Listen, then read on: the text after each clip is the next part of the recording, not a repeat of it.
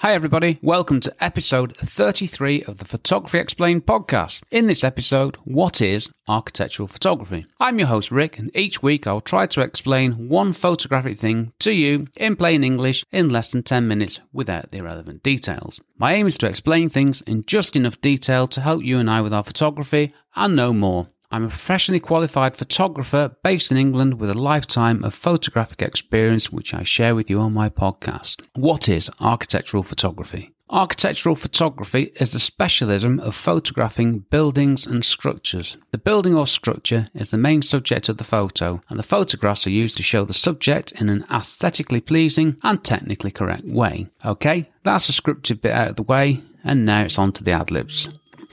As my phone goes, perfect. Sorry, Apple, I thought Do Not Disturb stopped that from happening. I'm not going to edit this out. This is real life. It's ironic, really. This is take 3 of this podcast episode. Take 1... The message just come in now. Take 1 was a failure just because I was rubbish. Take 2, I was about 5 minutes into it and one of the neighbours started beating the living daylights out of something in the garden, which was nice. So take 3 has been interrupted by a phone call, but I shall crack on. It's ironic really because architectural photography is my thing. This is what I do, and this is the one thing I was really excited to talk about, but events look like they're trying to stop me. Anyway, let's get on to it. I've got a list of bullet points here, which are my little prompts. Apart from that, it's all straight off the top of my head. What is architectural photography used for? This is point 1. Architectural photography is used to record completed buildings or to re-record previously built buildings and structures. Buildings are major things. There's a lot of work goes behind a building, so it's important that they're recorded. There's many different uses of the photos. I'll get onto those in the next points. Number 2, why do I love architectural photography? Why do I? I'm quite sad really. I love photographing buildings. I love photographing the interiors of buildings. When we go on holiday, I photograph buildings, churches, anything. I love photographing buildings. I have worked in construction for a lot of years, to be fair, so I guess it's ingrained in me now. My first job in construction was when I was about 15, which I made a particularly poor job of. I still love architectural photography. I still love photographing buildings. 3, who do I take photos for? Well, in the last episode, I touched on product photography. I have done construction product photography. Now, the problem is getting the volume of work to make a living is difficult. Construction product photography is quite a niche, but that's one group of people I've taken photos for is construction product manufacturers. My other main client is or are even architects. Architects design buildings. Why do I like working for architects? Because architects care very much about their architecture and want it recording in the best way possible, both aesthetically and technically. I love working for architects. I share their passion for their work. And the phone's just gone again. Unbelievable. Can you make a living from architectural photography? Yes, you can. Now, if you think about this logically, there are always going to be buildings and there's always going to be a need for photographs. So in theory, there will always be a need for architectural photography. Yes, you can make a living, and it's a very, very good niche to get into, and I'll tell you why in a minute. Do you need specialist knowledge? Not really, but it wouldn't harm your ability to take photographs if you had a basic understanding of architecture and construction. Obviously, the more you know about something, the more specialist you can be and the more effective you can be. So you don't need specialist knowledge, but it'd be good if you had it. And also, liking buildings will be a good thing. If you like photographing buildings, then that's going to help you too. Number 6, do you need specialist gear? The unfortunate photographic answer is, it depends. Now, I've used a Canon 6D with a Canon 17 to 40mm lens. I use that combination for probably 90% of my photos, 95% of my architectural photos. Is that specialist gear? Well, it costs a couple of grand, so yes, it is, but it's not specialist. It's gear. I have, however, done an architectural shoot using an Olympus EM1 as a micro four thirds camera. Again, not cheap, but there's more than one way of doing these things.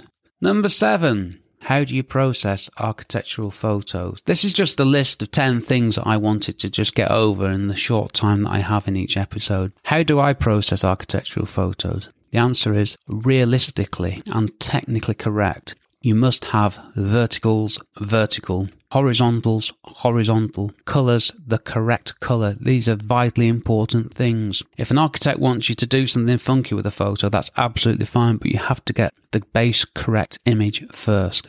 Most important thing. I'll give you a quick tip here. When you straighten your verticals, it looks a little bit too vertical, so you make it lean back, just give it a little bit of lean back, maybe 5%, and it looks natural. How do you start as an architectural photographer?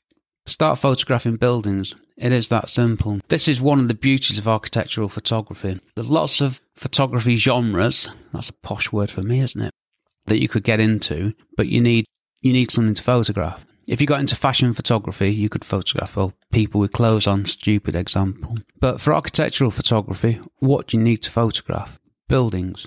That's it. It's that simple. And as I said on many, many episodes and also on my blog, practice, practice, practice.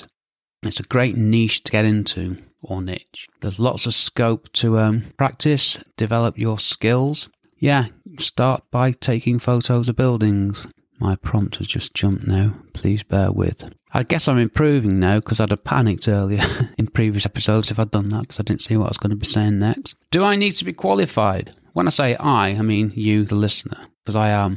No, you don't have to be. There's no architectural photography qualification, as far as I know. I mean, I'm a chartered builder, member of the Chartered Institute of Building. I'm also an associate of the British Institute of Professional Photography. So I'm qualified in architecture. Sorry, not architecture. That'd make me an architect, wouldn't it? No, I'm not an architect. But I am qualified in construction and photography, which makes me a little bit unique.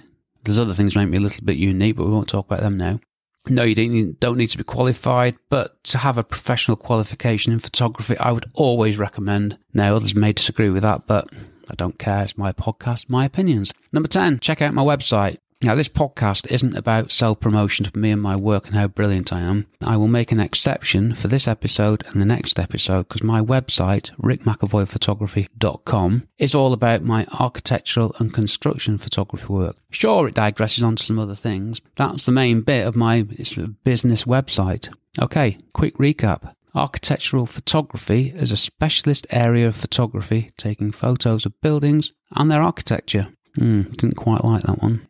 What do I want you to do now? Number 1, go out and take some photos of a building or buildings. Number 2, let me know how you get on. Send me a message on Twitter @RickPhoto. Number 3, subscribe to my podcast if you enjoyed this episode. This helps me. Number 4, rate and review my podcast. Again, if you enjoyed this episode, this helps me too. And number 5, tell someone you know about my podcast. This also helps me. I know, asking for a lot of help here. Next episode, I'm going to go into the other part of my specialism and talk about construction photography, which is actually quite a different subject. Okay, I'm done. Thanks for listening to my small but perfectly formed podcast. Check out my website, rickmcavoyphotography.com, where you can find out all about me and my architectural and construction photography work, as well as my blog, where you can learn lots more about photography. Also, check out the brand new photographyexplainedpodcast.com, the new home for my podcast. Finally, let me know if there's a photography thing you want me to explain, and I will add it to my list. Head over to my website, photographyexplained.com, and click on the podcast episode's title. I nearly got to the end without making another mistake. And if I explain your thing, I'll give you a shout out on that episode. The list is live for all to see. This episode was brought to you by the power of hope that I can speak without making a mistake one day. I've been Rick McAvoy. Thanks again for listening to me and for giving me 10 minutes of your valuable time. And I will see you on the next episode. Cheers from me, Rick. My brand new course, How to Become a Real Estate Photographer, straight talking advice for beginners to get you making money quickly and build a career, is available to buy now. Find out more at rickmcavoyphotography.com/courses.